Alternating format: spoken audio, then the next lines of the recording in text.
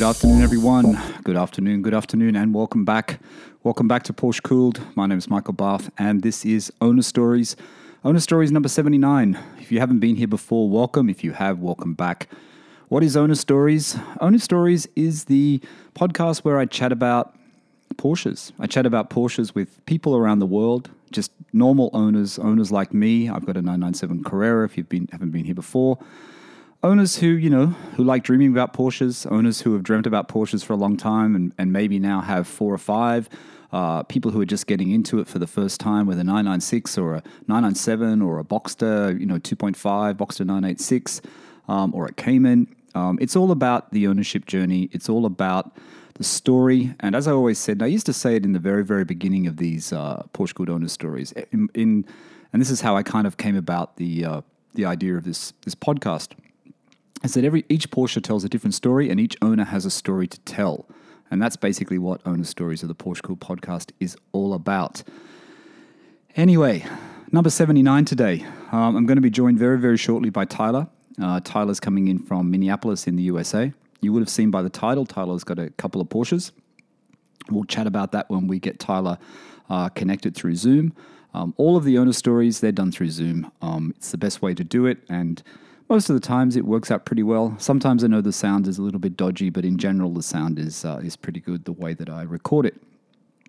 Anyway, for those of you who are wondering, this is number 79. I'm recording these a little bit in advance. You would probably know that sometimes I give it away during the conversation, but I am recording them a few weeks in advance. It just makes it easier for me to keep giving you these Owner Stories every week.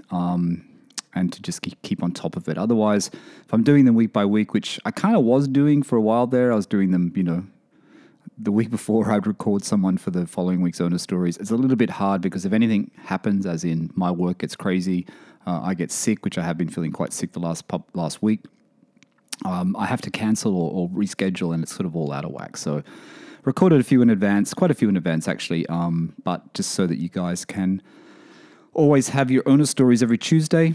And that's about it. It's almost 4 o'clock here in London, 4 o'clock on a Tuesday. I'm going to get Zoom fired up and I'm going to get Tyler from Minneapolis in the USA and start talking about his Porsche Cooled Owner Story. Okay, welcome back everyone. Welcome back to Owner Stories. And as I said before, it's number 79. And I am joined now by Tyler. Tyler's coming in from Minneapolis, right? Minnesota. That's correct, yeah. Minneapolis. I always get confused between the two. Why is that? That's a weird Australian thing, isn't it? I always get confused between the two. I know I've had someone on before who's come from that region as well. Yeah, probably James, the auto amateur. I'll probably give him a shout out and a recommend for other people to follow him on Instagram. But he's in the area as well. And, Minneapolis and Minnesota, pretty similar start to the words. But yeah, I'm in Minneapolis. Fantastic. So I just want to tell the listeners, big congratulations to Tyler as well. He's just become a dad. He's had a little baby girl, so congratulations, Tyler. Yes, thank you, Michael. Appreciate it. So Tyler and I have been chatting over Instagram, been trying to hook up this Owner Stories for a little while, and it's going to be a good one. Tyler, as you will know, has probably 2 of my favorite cars. I think 2 of my favorite cars, and it's a really good, as I was saying to Tyler before we started, a really good combination of Porsches to own at a reasonable price in some countries. But we'll get into that. Yep. But before we get there, Tyler, let's just start at the first question, the first bit of the conversation. When did it all begin for you? When did you first start noticing Porsche? Did you have, Hot Wheels cars, Matchbox cars? Did you have, did someone in the street own a 911? When did you start noticing them and think, maybe one day I can get one of those? Yeah, so my affiliation with Porsche really didn't start until recently, but my interest in sports cars started when I was younger. My dad got, you'll probably laugh at this, Michael, saying this is a sports car is a bit of a stretch, but he got a 2003 Chevy Cavalier, brand new, red. It had shiny chrome rims and the premium sound package, and I was like blown away by this car at the time. I thought it was like the coolest thing. It maybe looked a little bit like a Porsche 944. And he would bring it home after work and I would grab my CDs and I would just sit in the car and, throw on my CDs and listen to that. And, he taught me how to drive stick on that car. when I became of age, and I absolutely love that car. So that was like the first sports car that I saw, two door, and just loved it.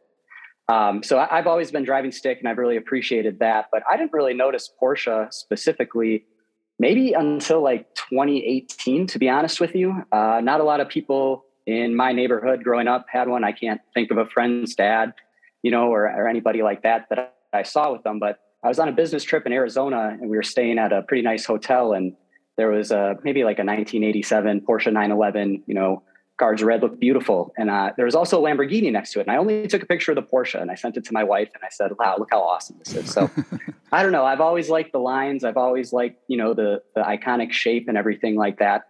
And, that's when I first kind of noticed it. And I went to an auction with my father-in-law, maybe in 2019, and I saw a Miata go for like $4,000, and it only had like 60,000 miles, and it was in perfect condition. And I was like, wow, you can get a nice, fun convertible for that little money.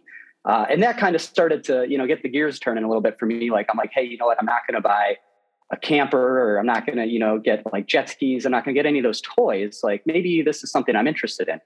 And I really miss driving stick, because I did buy the family responsible vehicle, a 4-door Honda Civic to fit the baby seat in. And, I did end up selling that, and we'll get into that later on in the story. I sure did. But so see, that's kind of how I started it. Yeah, okay. Let's just, sorry, Tyler. The Miata, you know what I mean? And I don't know what the prices are in the US, but the Miata, which is the MX-5 in Australia and UK, isn't it? I don't know whether it's called the MX-5 in UK or Miata, but Miata MX-5. Great little car. Steve had one, back in the day. Is Miatas around the same price as, say, a very high mileage Boxster in the US, or is it a different level again? Yeah, so they can be cheaper, I would say. I mean, with the car market going how it is, they've definitely crept up. But when I was starting to look, I was looking for the Miatas, and every time that I saw one that I was maybe interested in, it was a little bit higher than I wanted to spend at the time. And I was like, you know what? Like, this is starting to creep up into the Porsche territory. So let me just check it out. And, I found an example, and we'll get into that maybe later on down the road, or if you want me to introduce it early, let me know.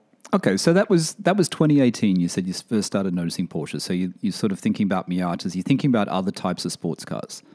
Were there any other cars after that point? Or you've got the family car, you got the Civic, and then a few years back. So what did anything else happen, or you started searching for that first Porsche? Yeah, so basically my car journey was that Cavalier that I mentioned at the jump. My dad handed that off to me. I eventually went into a 2010 Chevy Cobalt, and then I got in an accident, and then got that Civic that I mentioned. And that Civic, when we were starting to look, my wife and I was like, okay, I really want a 2-door, and I really want to drive stick. And I ended up with an automatic 4-door, and so I wasn't really super thrilled with anything, that I had gotten. It was a great car, don't get me wrong. Like, it got 40 miles to the gallon, super safe, really reliable. It was great. But I always was just missing that feeling of driving stick and just having that level of control and fun within a car. And I think there's quite a big difference between a 4-door Civic and a 2-door Civic, isn't there? Is it just in the doors, or it's something else, right? There's something else that's different, I think, from memory. I can't remember. Okay. So you wanted stick. You've got the Civic. It's auto. So you've got the Civic. What happens then? What do you start thinking? Are you thinking I'm going to upgrade the Civic? I'm going to get something a little bit better, or do you think I'm going to get something fun on the side? Yeah, I was thinking I was going to get something fun on the side, and the reason for that is we moved into a new house, and it had a 3-stall garage as opposed to 2, which our prior house had. Yep. And, I'm looking at it and I'm talking to my wife, and I'm like, it's really wasteful to just have this extra stall here, empty. Like, what are we doing? And, having looked at those prices, the affordability of, a fun car on the side was certainly within reach. And, that prompted the search, and I got pretty serious about looking into that search. And this was basically at the start of COVID, when they started issuing, I forget what those checks were called, but, you're getting a little bit of a boost from the government for support and everything like that. Yep. And, that was an extra nudge in the direction of taking a look at that car and getting it in the garage, actually. So I've had a bit of a trend recently on Owner Stories, and you probably picked up on it as well, that a lot of people have bought cars during COVID, right? We know that's happened. We know the prices of cars have gone crazy. The prices of Porsches have gone insane. The prices of everything have gone insane, JDM cars, everything. So what do you start looking for? So you're it's what, 2020? We're in 2020 and you start searching. Yep. So what do you start searching for? Are there local dealers nearby where you can go and look at, Porsches, or do you start looking online, bring a trailer? How do you start going about it, Tyler? Yeah, so I was really trying to find something locally. And like I mentioned, it was more in the Miata range. So I was on Facebook and Craigslist and those things. And like I said, those prices were just a little bit more for those cars than I felt like I wanted to pay for what I was looking for, which was essentially an introduction into, this fun car world. At a price point that was manageable and just to try it out, right? Like if I didn't like it or, wasn't what I thought, I didn't want to take a big risk about it. And so as those prices got closer to the Porsche world, I just said, let me just type in Porsche and let me see. And I did that on Craigslist. I found an ad, that had maybe been posted about a month ago. It was approaching the top end of my budget, but it was within the budget. And I downloaded a couple apps on my phone, like Car Gurus or Cars.com. And I searched basically nationwide. And I said, wow, for the mileage in a manual in a non-silver or, in a color that I really appreciate, this one 20 minutes down the road is the best available at this time. And that's how I found it. So what was the range then when you were looking? Not the price of your car, but what was the range that they were sort of sitting at in 2020? For a Boxster? Yeah, for a Boxster. Approaching the 100,000 mile mark, you could get them $8,000-$9,000. I saw a few for maybe 7,500, but those were in the 99s or maybe some automatics as well. Okay, so you've got this local ad. What do you do then? Yeah, so I reached out to the guy and I sent him a message and I went on Kelley Blue Book and I typed in the information about his car and I said, hey, this checks out at this price here. And I took a screenshot of it and you're listing it for this price, which is a bit more. I'm interested in checking it out, but can you talk to me a little bit about the price? And he responded pretty quickly. And I think he knew that I was a decently serious buyer to at least, do the legwork of kind of scoping that out for him. And he said, yeah, well, Kelley Blue Book lags behind a little bit on what these actually sell for, and I lowered this from a higher price and this is kind of where I want to be. But, I'm happy for you to come over and, check it out in person and we can talk more about it then. Okay. So you went over and checked it out? Yeah. Yep. So my wife and I, took the Reliable Civic over to his house and pulled up, to his house, and he lives in a nice area of town, and pull up, and it's a pretty big house that it's like, oh yeah, this guy would own a Porsche or two, kind of vibe. And he came out and he's like the nicest guy in the world and said, here's the car. Have you ever driven one of these before? And I said, no, I don't even know if I've ever been this close to one before. And so instead of being real turned off, oh God, this guy, he was really, really cool. And he basically took me around the car. He showed me some of the imperfections on it. He popped the front trunk for me. He did everything. He showed me how to put the hood down, how to deal with the car, where the keys go in, all that fun stuff. And he gave me a quick crash course and basically just threw me the keys and said, if you head out of my neighborhood and go down to the right, there's about, a pretty long stretch of road there with a roundabout. Why don't you check it out, come back and tell me what you think? Oh, that's very cool. It's very cool. Was he the original owner, or he'd only owned it for a few years? I think he only owned it for a few years. I didn't get a Carfax with that. Actually, I know he was not the original owner because the documentation for this car, which I ended up purchasing, only covered his ownership, which was 2016 through when I bought it in 2020. Okay, so you took it for a ride. You took it for a drive with your wife? With my wife, yep. Yeah. And so what did you think? What were the first impressions? Well, first impressions, Michael, when I sat down, the seat was in perfect position for me. And, that was a good sign off. Exactly. But, I had to back out of his driveway, which, had a little bit of an incline. and I hadn't driven stick in a number of years. And I'm like, oh geez, like I'm going to have to back this out, not bottom it out and not kill it. All of this guy watches me, you know, in his car. Like, so it's pretty stressful, but I absolutely nailed it, and got on the road. And, you know, with the top down and the windows down, Michael, honestly, within the first 20 seconds of driving the car, I smiled as much as I've smiled, you know, I had the most fun, and I absolutely loved it. My wife, you know, is very risk averse, and, you know, she could see how happy I was, and, you know, she was kind of fighting back a smile as well. And honestly, I think we both knew within, you know, 20 seconds that this was a must buy. Okay. So you go back to the guy, nice guy. Do you start to negotiate down, or you're happy with the price? Yeah, I come back, and, you know, I mean, I know that some of these people talk about, you know, playing it close to the chest and everything. I mean, I couldn't wipe the smile off my face, Michael. You know, it was like, I was just having such a blast. And, you know, I came back and I said, wow, that was great. And, you know, he said, well, what do you think? And I said, well, I think it's great. You know, I shot you, you know, what I saw in Kelley Blue Book, and, you know, you kind of talked a little bit that you were happy where you were, but is there anything that we can do on price? And he said, you know, let me talk to my wife. I can maybe knock a little bit off because, you know, you remind me of me. He said, so basically, you know, I was younger. I think I was 30 at the time. You know, it was going to be my first sports car. And, you know, he was nice enough to use that life situation, I guess, for me to cut me a bit of a break on the price. Oh, that's good. So we haven't really introduced the car. Tell the listeners, before we get into the inspection side of it, tell the listeners exactly what you found. And we know you're going to buy this car, but tell the listeners exactly what you found and what the options were, and anything that had been changed on the car when you purchased it, when you looked at it. Yep. So this was a 2001 Porsche 986 Boxster base model 5-speed. It's in the lapis blue color, which is just beautiful in the sun and in the shade. Yeah, I love a blue car. Yeah, especially with that metallic hue. I think it's great. Black leather seats. And it didn't really have that many options.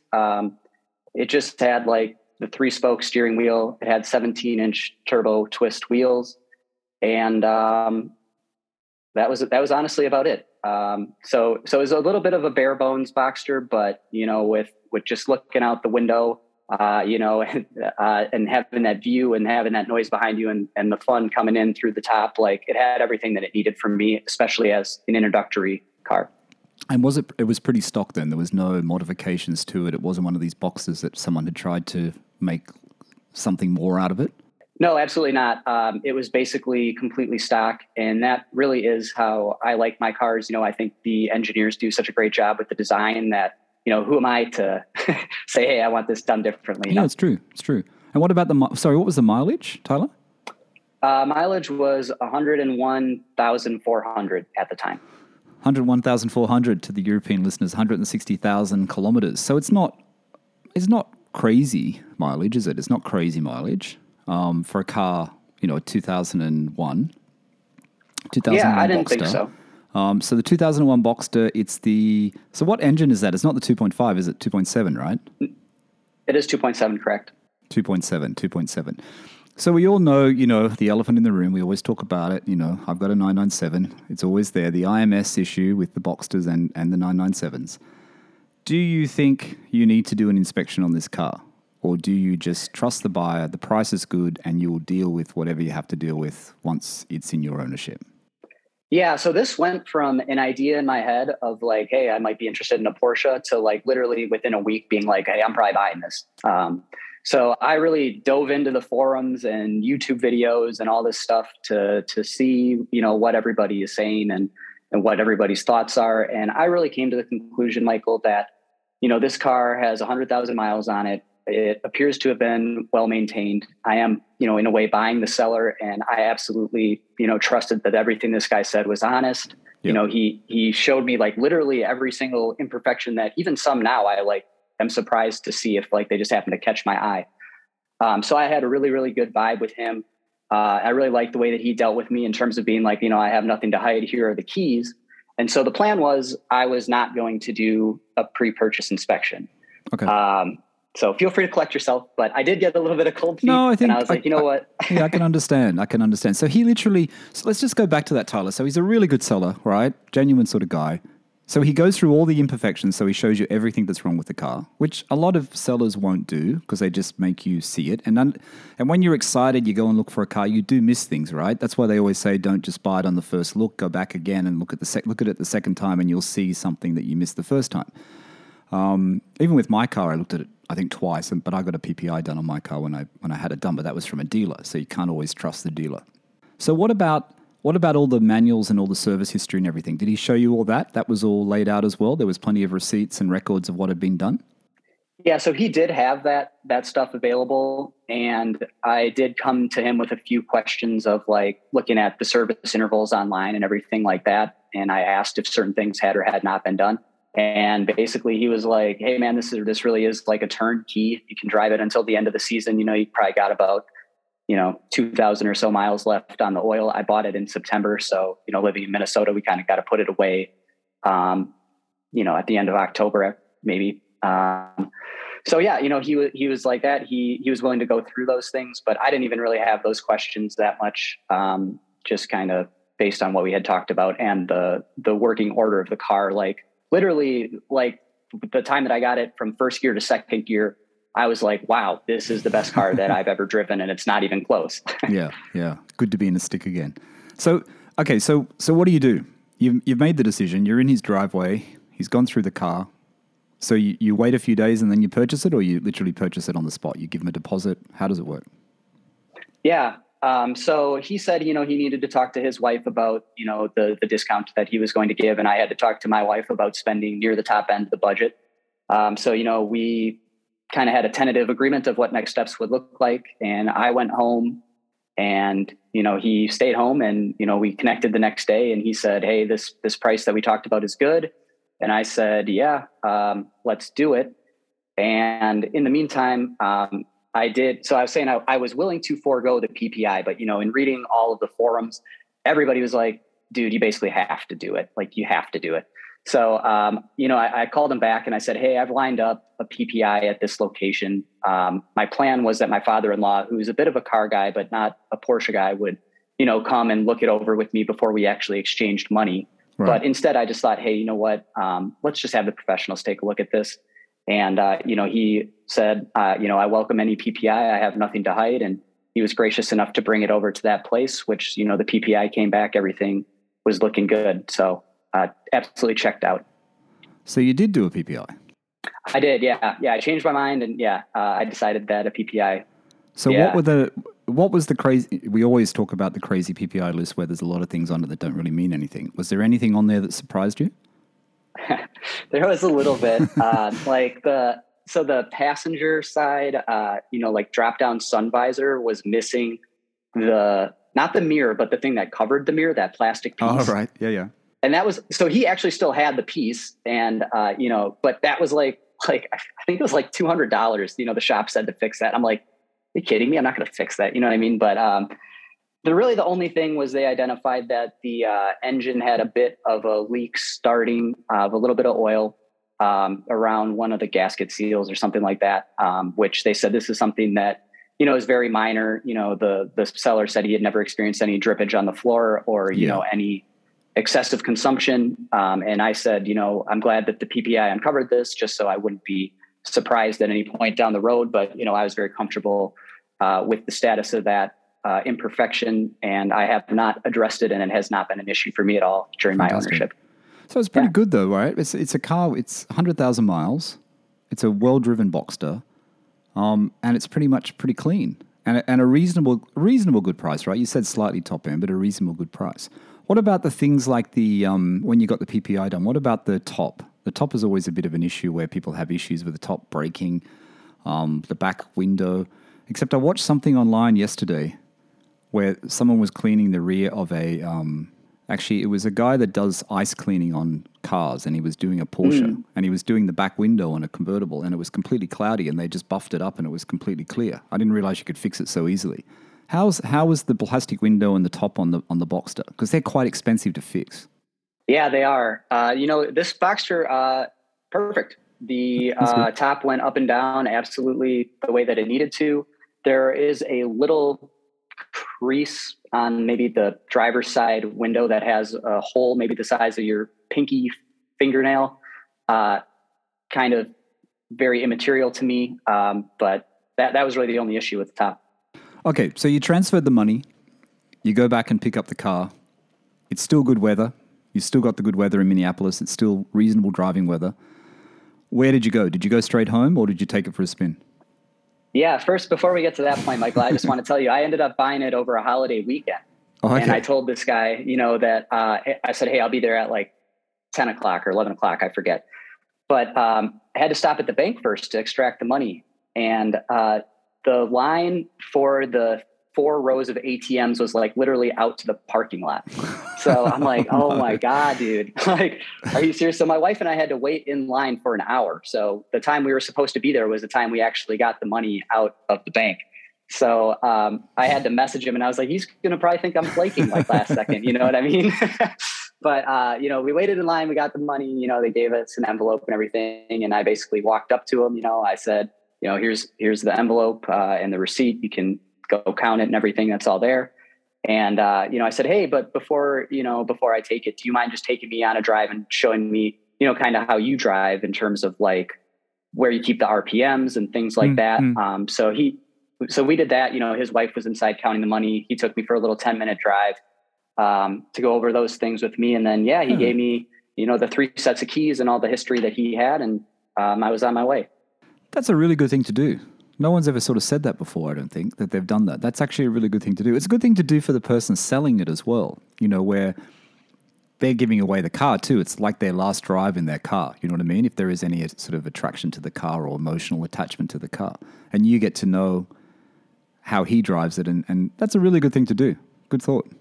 Yeah, thanks. Yeah, I just wanted to be careful with it, this was something that at the time was a good amount of money for me to just be spending on something for fun, definitely did not need it.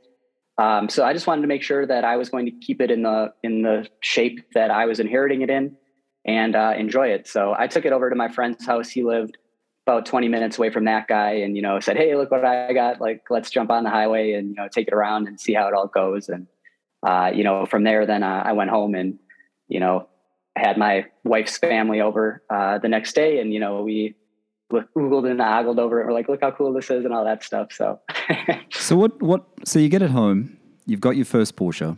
The first drive though, you took it out for a drive with him, people looking at your car, they're coming over to look at it. How was it for you though, when you went out in the car for the first time and drove it yourself and just realized, it just sort of sunk in that, hey, I've got my first Porsche? Yeah, it felt great. It felt like I've owned the car forever. Like I mentioned, backing out of his driveway, that car is like second nature to me. I feel so confident and comfortable in doing anything in it. I just felt like I owned it for 100 years on my first drive. And, I've just loved getting to drive it and experience it, as much as I can. Fantastic. All right. So you get the car. And I always ask this question, do you think, okay, it's perfect, there's a good service, there's a good history of it, it's the guy who sold it to you said there's not much you have to do to it, you can just drive it, until the winter comes. Do you still think, hey, I want to take it to a Porsche specialist or a Porsche dealer and get it checked over and get anything fixed that has to be fixed, or you just leave it until the winter? Yeah, my thoughts were I was just going to leave it pretty much until the winter. To winterize it, I'd get an oil change beforehand. And, I went back and I looked through the service history specifics that he shared with me. And, I ended up doing something like I flushed some fluids and did some extra things that, maybe did not need to be done, but according to the book, were due. So I did take it in when I winterized it and just knocked out several other things just to have it as perfect as I could possibly have it. So anything major that you had to do? No, but unfortunately I did have a couple major things this season that, had to come due just kind of from age. I did have to replace a water pump. The water pump. And stuff like that. The thing I'm starting to really worry about this water pump issue. You heard about, so Steve's car, his GT3, his water pump failed the other week and he had to get it fixed.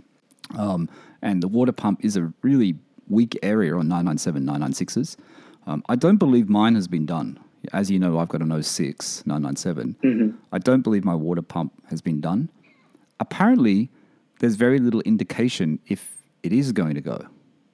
which I find surprising. I thought they could have actually, when they're doing the service, that they look at your car, you could actually see it. Because it's quite a big, I don't know how much yours cost, but I know for Steve, it's quite a lot of money to get it fixed, to get it rectified. It's something you have to be aware of. And I know that when people buy 996s, 997s, or even Boxsters, it's always about, has the IMS been done? If it needs to be done, if it's a pre-05 or whatever for a 997, not an 06. Has the water pump been done? Has the clutch been changed? So with yours, was there any IMS solution on your car, or was it just standard? It was just standard. And that was something that I felt comfortable with, getting in at the price point that I was getting in. I felt like I could take that risk and be comfortable. And if it went, unfortunately, that's just how it goes sometimes. And the water pump was not done before, and that was like $1,000 for my car. I don't know if you mentioned how much Steve's was. Yeah. No, I didn't, but that's a lot cheaper. But yeah. And what about the clutch? What about the clutch? Because you've got 100,000 miles on your car, on the Boxster. How was the clutch feel? Was it all okay? Yeah, clutch felt great. I don't have any documentation of when it was replaced. I assume it's not on the original. It's up to about 110,000 miles now and still going real strong. Fantastic. So you've got this car. You've got it in a great color. Lapis blue, I think, it's almost reminiscent of a 993 color. I always think of this 993 color when I think of that blue. It's not purpley blue, is it though? But it's got a really nice shine in the light. It's a really beautiful color. And sometimes an overlooked color as well, like not a color that everyone sort of thinks about. You know what I mean? There's always sapphire and there's always midnight, but lapis is not always on everyone's sort of list of great blues. But I think it really is a great blue. So you've got your Boxster. This is 2020. You bought it. You're enjoying it. You're driving it. What happens next? You still got the Civic. You've still got the family car. So you change that out. Yep. No, not yet. So we still have the Civic. And I'm driving the Boxster, and I like taking it and my wife, going for drives together. And we also have a dog, his name's Hobbs, and we like taking him to parks and doing walks and stuff like this. And it's like, hey, we can go to all these great national parks, which usually have twisty roads and other fun driving activities nearby. And this is all stuff that Hobbs would love to do, but we got to leave him at home because there's not, any room in the car for him. So, I felt really sad that we were leaving that opportunity on the table, when a 911 is just sitting there with the back seat, perfect for a dog, or maybe a small child. So, that kind of started my thinking around that. And, I started talking to my wife like, hey, the Civic's great and it's really reliable and everything, but like driving, it's really boring and we're not going to want to take this and do trips. And, we can't fit Hobbs in the Boxster. So like, a 911 is really looking more and more appealing, and that's how that conversation started. So when did this start, Tyler? Was this last year? Well, when did this start? So 2020, you buy the Boxster, and then you already got the itch. You've already got the itch for another Porsche, which happens to all of us. Yes. Yeah. That did happen then in 2021. 2021. That I started to get that itch. Yeah. And started to talk about it. And, are you familiar with the Millennium Edition 996, Michael? Yes, I am. Yep. Okay, so one of those caught my eye, and I absolutely fell in love with the color and the uniqueness of the interior. I don't know why, I just absolutely love wood grain, and I just thought it would be an awesome car.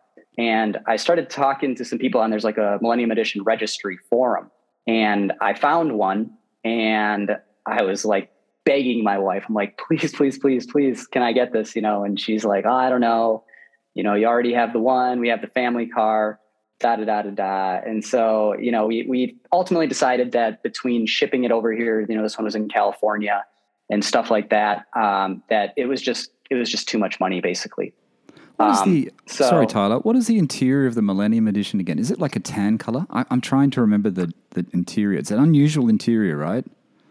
It is. Yeah. I think it's called like natural brown. That's right. Or something like that. Yeah. And actually, there was a shop in Wisconsin. Sorry, it looks like the Carrera GT interior. It looks like that same brown that the Carrera GT has, which they have a word for, and I can't think of it. It's like saddle brown color. It almost looks like the same color. Mm-hmm. That's why, I remember now. Sorry, go ahead. Yeah. No, and so, I'm still, and I know that you've talked about this with other people. I look at car gurus every single day, like every single day. I'm not even in the market. I just like to look and see what prices are and like, ooh, would I have wanted that one? Or wow, what a good deal that one and stuff like that. But we came across one in Wisconsin where I'm from. That was like 20 minutes away from my parents' house. And I said, well, let's go home and visit my parents. And then let's also check out this car, because my wife was adamant that she did not like the interior of the Millennium Edition, where I thought it was very cool. Yep. So we went there, we got to sit in it, and, she kept calling it baby poop brown. And I was like, this did not go the way I was hoping. I thought when she saw it in person, she was going to think it was pretty cool. So she basically totally squashed that. And we decided that, the Millennium Edition wasn't really worth selling the Civic for at that time. What is the Millennium Edition 996? The exterior color is unusual as well, isn't it? Does it only come in one color?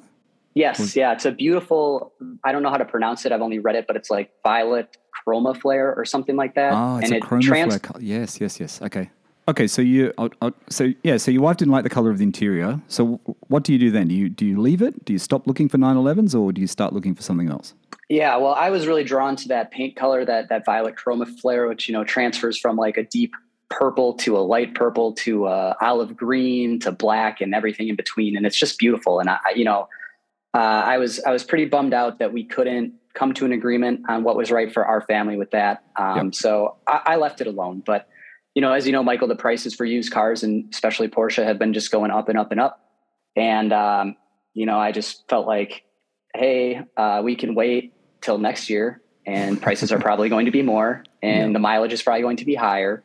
And all that. So I really felt like, I wanted to get into a 911, and specifically a Millennium Edition if I could, because the 996 and 997 price point difference, was what it was. And I basically wouldn't shut up about this Millennium Edition. I would show my wife pictures like every week, like, oh, look at this one. Like, isn't that cool? But we ended up going to this really awesome parade in Roseville, Minnesota. That is basically the PCA guys all get together and they put their cars in a parking lot and have like a viewing for about maybe 4 hours or so where the public can come in.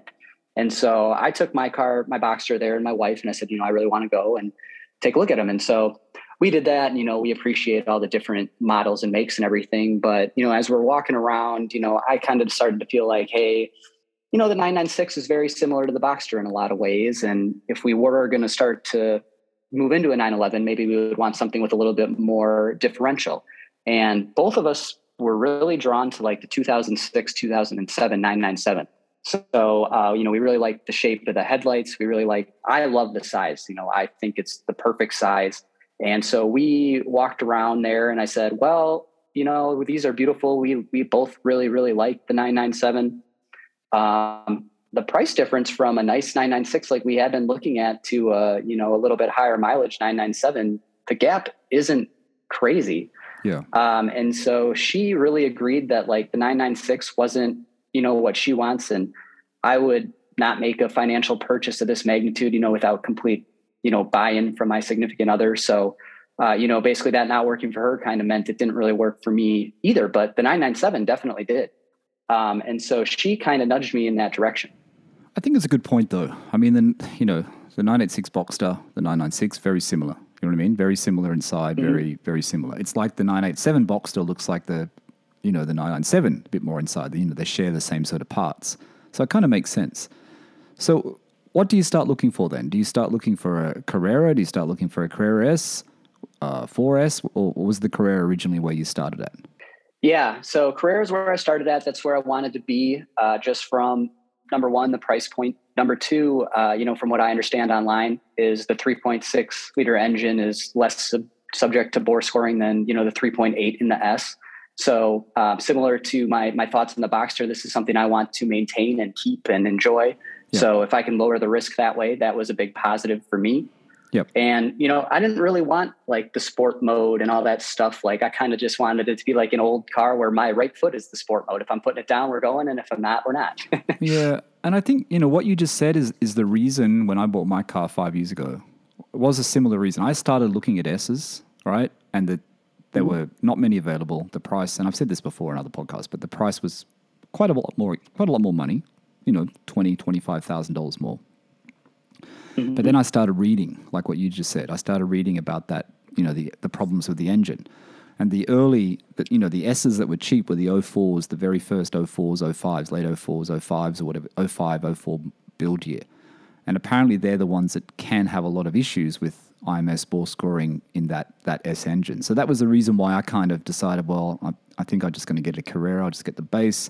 It's got the bigger IMS. It doesn't need any sort of, it's reasonably safe.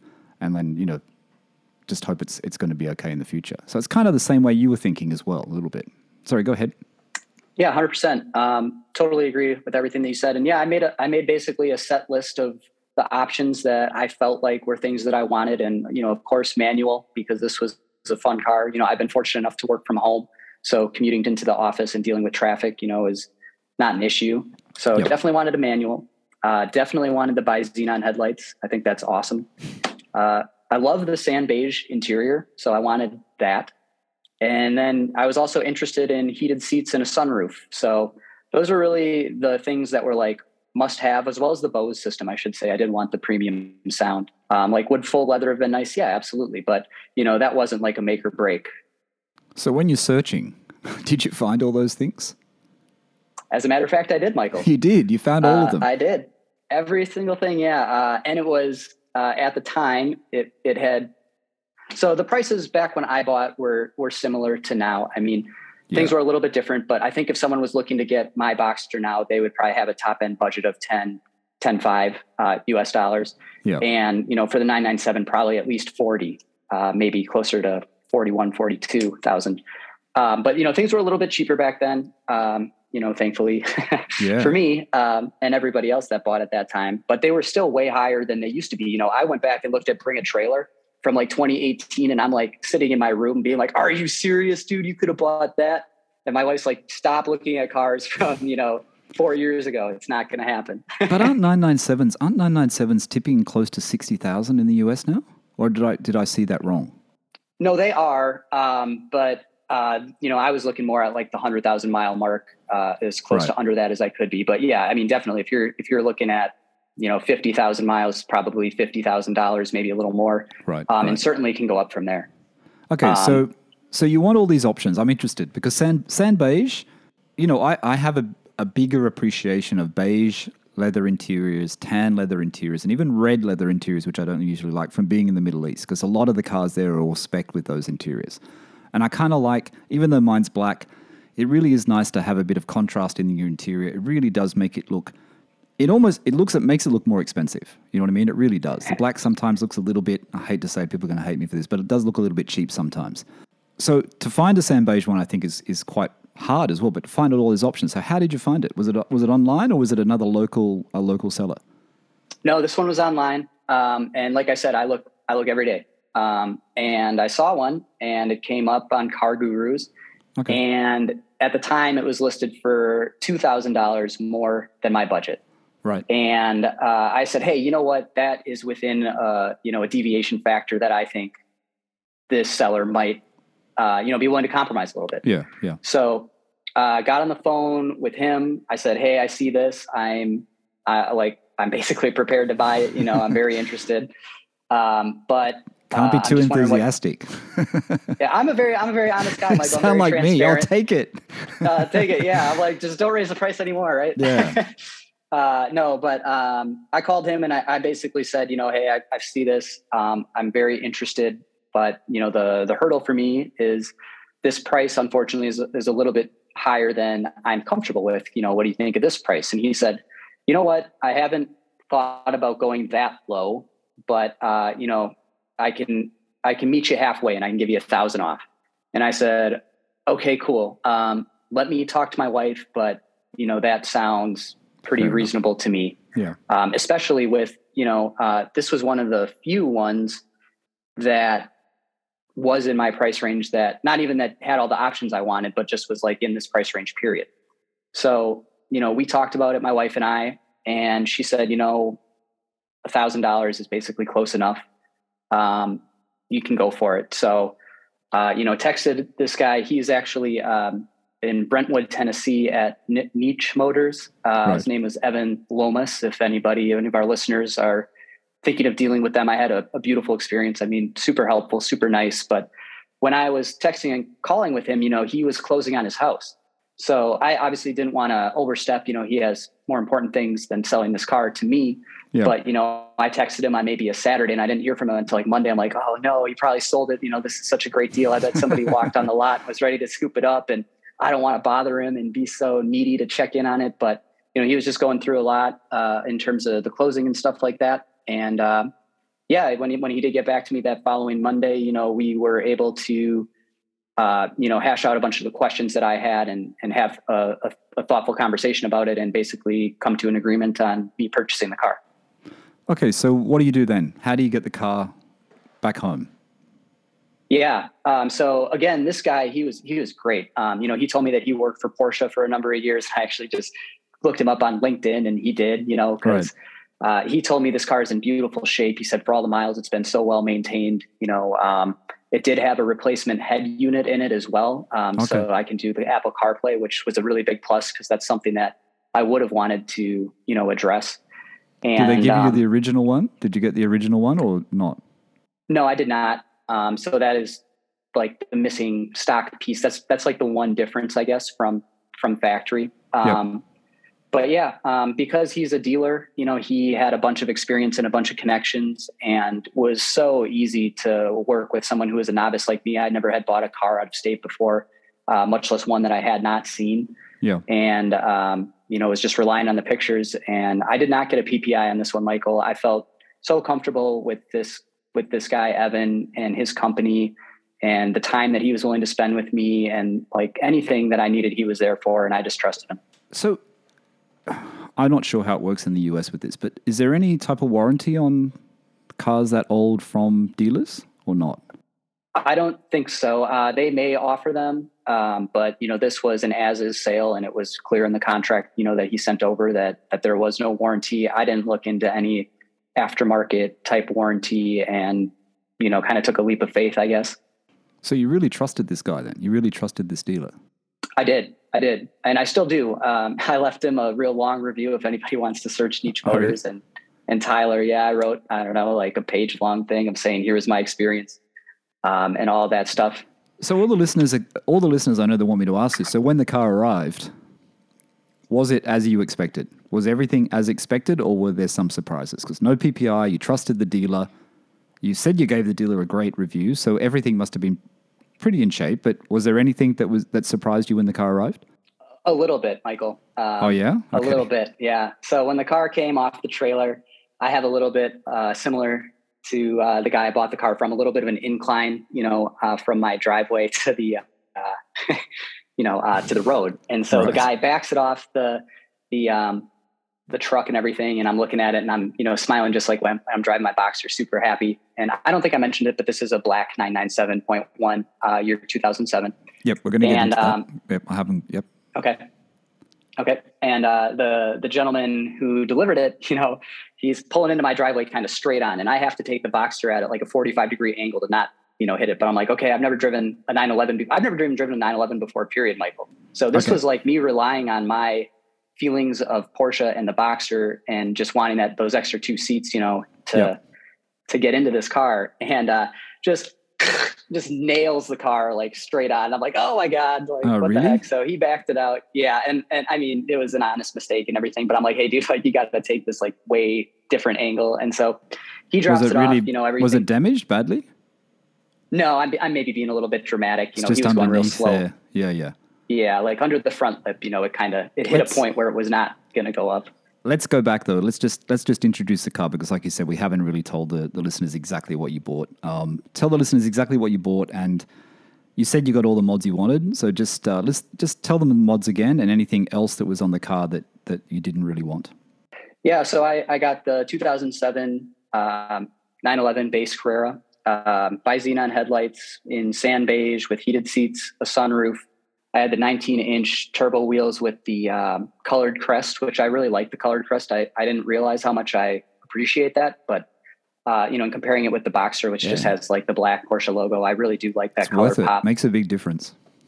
I've got them as well. Big difference. Absolutely. Yeah, I love it. And then the head unit, for the stereo system had been replaced to be CarPlay, and I think that's pretty much it. There are a couple of other things, with the bows and stuff like that, but nothing else real major. But a really good service history, right? You said it has a good service history. Yeah, one that I was comfortable with. It did. So I called this shop just because I didn't totally understand how this like IMS RMS situation works in the 997. Yep. I think the 05 is more like the 996 where you can do the LN replacement, something like that. Whereas the 997 from I think 2006 to 2008 is like non-serviceable, but there was documentation that like the RMS was dealt with. And I was like, well, what does this mean? Because I thought you can't do that. So I called the shop and they explained it to me and said, essentially the seal was leaking oil. So the seal was like pulled and I don't really know what they did, but essentially this fixes it. So I felt like, that problem had been resolved under prior ownership. And I was really happy to see that and hear that in the prior ownership documentation. So what about the clutch on this car? I always like talking about the clutch as well. How about the clutch? Had a good feel about it? It wasn't slipping. There was no shuddering.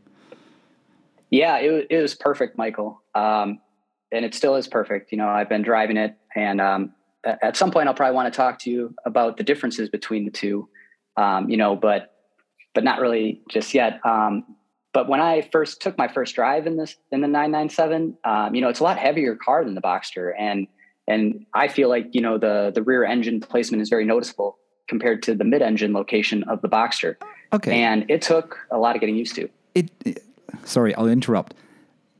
This is something I'm interested in. And I'm interested in this because I've had this from a couple of recent owner stories as well. I think, man, my memory's so bad. Amanda mentioned it, I think. Do you feel like you drive differently in the Boxster to the 997? You just said it kind of like, because you got the rear engine. People who are listening to the podcast, some people have Porsches, some people are looking to buy a Porsche, right? So these sort of episodes kind of help new buyers to sort of decide, do I want a Boxster or do I want a 911, right? And sometimes it just comes down to budget, but sometimes it comes down to driver feel, right? So you've got a rear engine 911. I haven't hid my feelings on how much I love it. You feel the weight transfer, you feel it in the corner. But to drive a Boxster, and I've only been a passenger in Boxsters, I've never driven a Boxster. Do you have to change the way you drive because of that mid-engine? I think so, yes. To me, I think the Boxster, the way I would describe it is it's carefree and it's fun. It is just a fun car. I am so comfortable in it. I can, just bang, bang, bang, go through the gears, don't have to think about anything. I can accelerate, I feel like, at any point into any corner and, feel very comfortable, that the car is going to perform what I'm expecting. The 911 is a bit more of a rewarding and I don't know, just kind of different level of satisfaction for your driving. Like you mentioned, kind of the weight distribution and the transfer that you can feel. So I feel like for me, I have to think more when I'm driving the 911. And I had never driven a 6-speed before. Right. So when I first was bringing it out of the driveway, I put it in first gear and I like pulled forward. And I was like, what the heck? And I put it in first gear again and I pulled forward. I didn't know you had to pull it all the way over, and go up to get to reverse. So it took me like 3 tries to actually end up in reverse. We've all done that. But yeah, with the Boxster, with the Boxster though, with only being 5 gears, it's pretty obvious which gear you should be in to do the things that you want. And to me, you kind of have more decision-making to go through within the 911 to decide, like, do I want to be in second gear or is third gear the right move for this?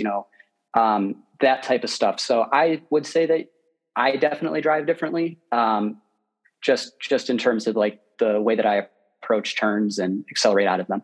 Yeah, I think Amanda said that in Owner Stories number 72. I think she said you can brake in her Spider. She's obviously got the 2022 Spider, but you can brake a lot later.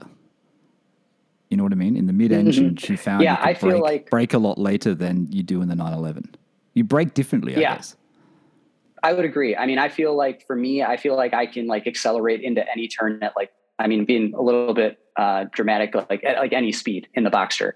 Whereas in the 911, I feel like, hey, I need to be careful to hit this at the right point and, not lose control or doing I feel like I have ultimate control in the Boxster, whereas I feel like I'm still learning or have to think more in the 911.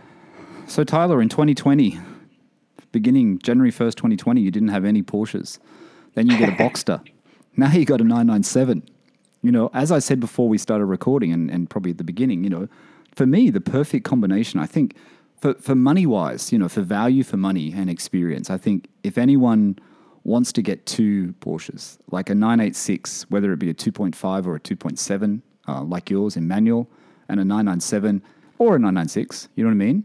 For me, it's more than 997. Mm-hmm. 997 Carrera. I think that's a great two-car garage. You must be really happy with what you have now. So obviously the Civic's gone, right? That's it. It's finished. Yeah, the Civic, due to the car market, I actually was able to get more than I paid for it, brand new. So that was really nice to making the 911 purchase a lot easier. Yeah. So are you intending to do anything to the 997? We didn't talk about exhaust. I always like to talk about the exhaust and about the exhaust sound and everything like that. Are you intending on changing anything? Did it come with a standard exhaust or did it come with the sports exhaust?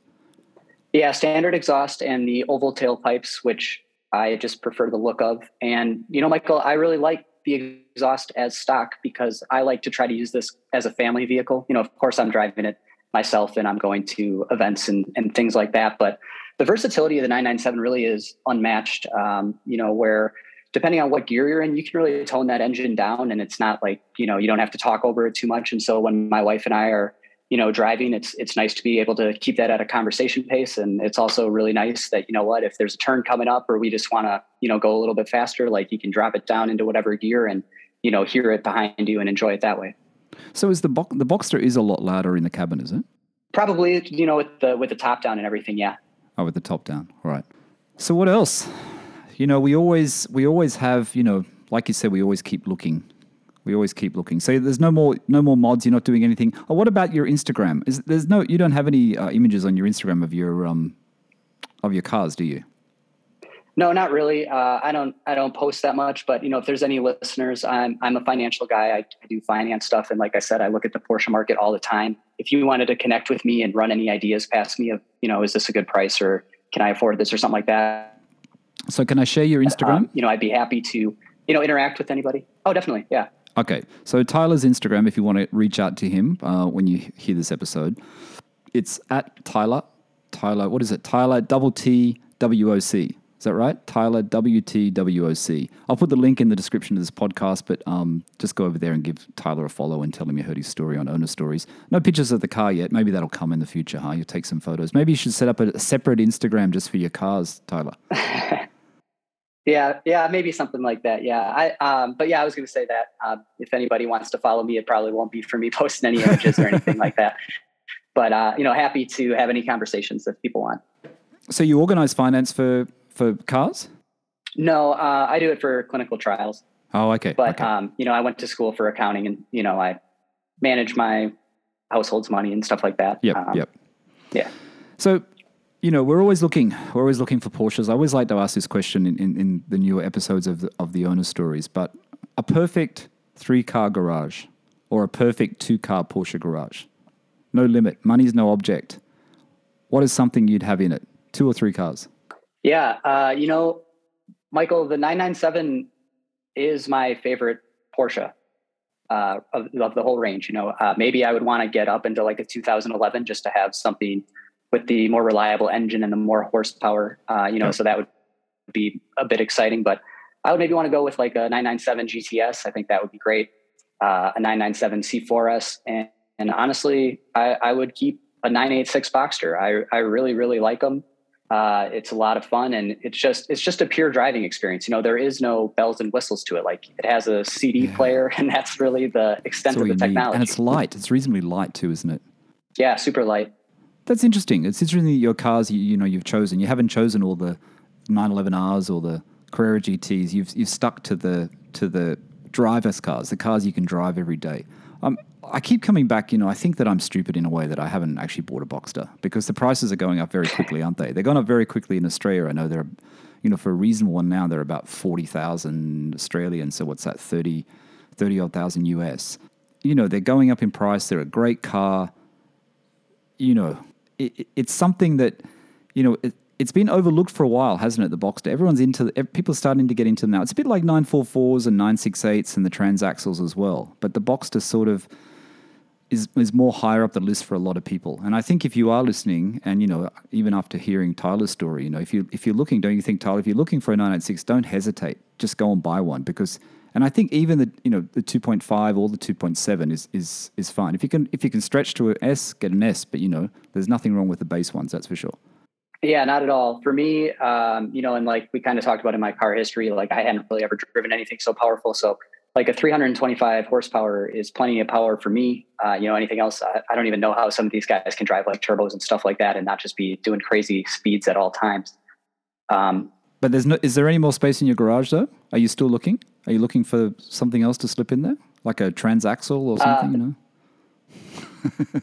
No, my wife has a Subaru Forester, so the third stall is taken up. And unfortunately, I'm going to have to be parting ways with the Boxster due to, the new baby here. We won't be able to take trips, the wife and I can just enjoy the 911 and hopefully find somebody similar to myself that's looking to get in to a nice Porsche, at a fair price and, kind of share the wealth that way with them. Oh, so you're going to pass it on? You're going to sell the Boxster? Yep. Yeah. It's at the shop right now, getting the alternator taken care of. And, once that's fixed, I'll probably be posting it sometime in the next month. And it really breaks my heart, man. You're going to miss it, right? You're going to miss it for sure. I miss it already. I mean, I wrote a nice ad, that said, here's all the things I've done in my history and, blah, blah, blah. Yeah. And I basically put like, hey, I would like a right of refusal on this if you're ever going to move it, because I love that car. I absolutely love it. And, unfortunately, it just doesn't make sense, when we need the extra seat and, I don't want it to sit. You've got the 997. You've got the baby seat in the 997. You've sorted all that out? Yeah, we're working through that. It's different, tighter fit than I thought. Oh, really? But we're trying some different things to make sure everything is safe. Isn't there a Porsche accessory for that? I thought Porsche had their own little thing that goes in the back. I'm sure it's expensive. Yeah, there is, but I think it starts at like 25 pounds and my daughter's like only 8 pounds right now. Right. So that probably won't even be until next year or so. Right. Wow. Selling the Boxster. Yeah, but you can always get another Boxster. You can, I mean, if the prices don't go crazy, you'll probably sell it and all of a sudden they'll double in price or something. That's usually what happens. But you've got the 997. It's a great car. Everyone knows I'm a 997 owner. I love my 997. I've got a 06, so it's a little bit older than yours. And it's a reliable car, isn't it? Anyone listening who doesn't have a Porsche, the 997, even the 996, the 997 is a really reliable car. Yes, you have to pay for the general maintenance, and sometimes those bills are heavy. But in general, it's very reliable, don't you think? And a fun car to drive. 100%.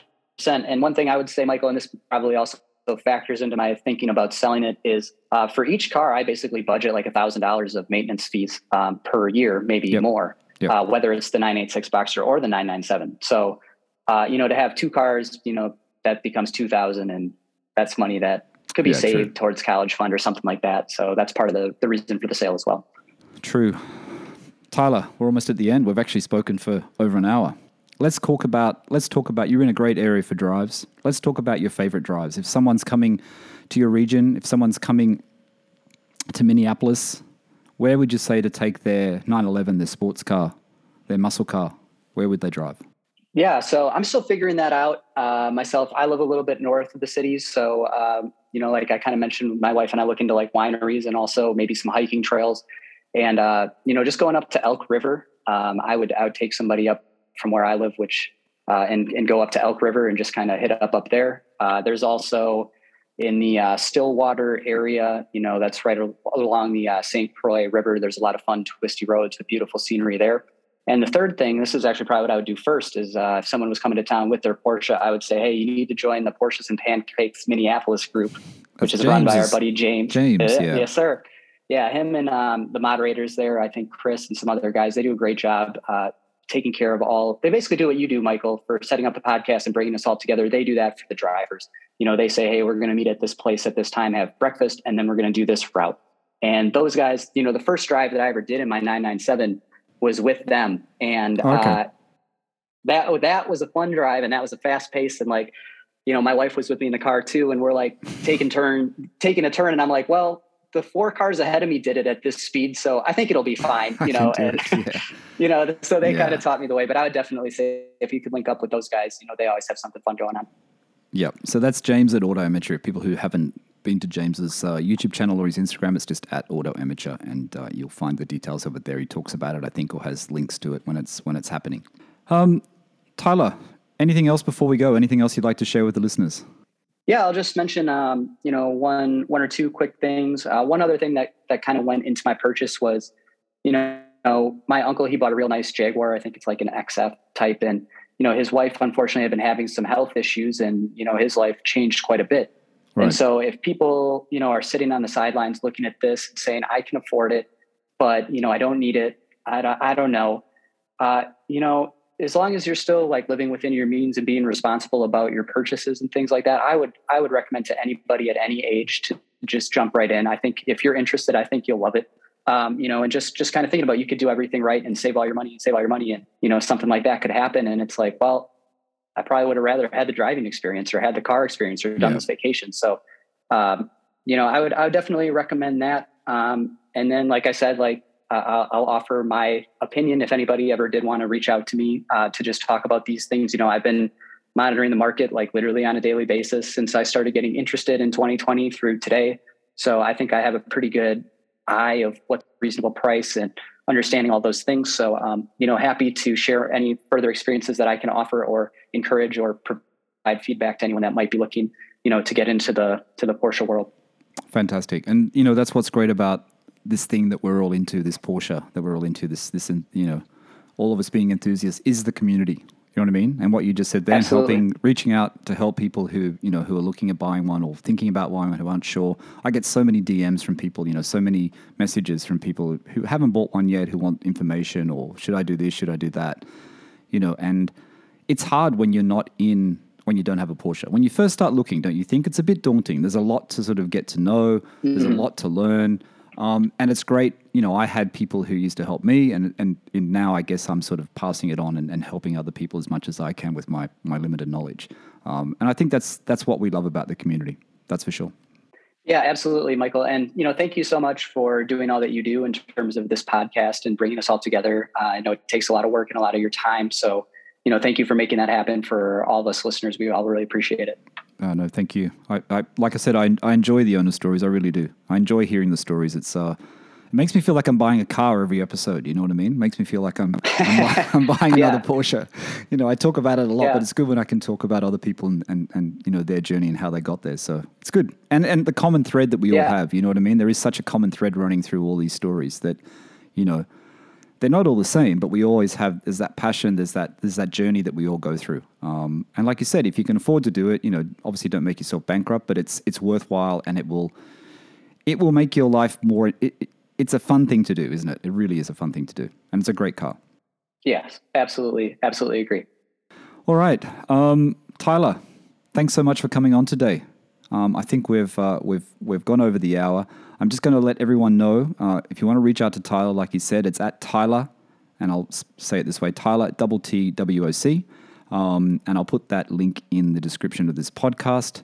Tyler, thank you so much. I really appreciate you coming on today. Sorry for the cancelled one the other day, but it was all good. Thank you so much.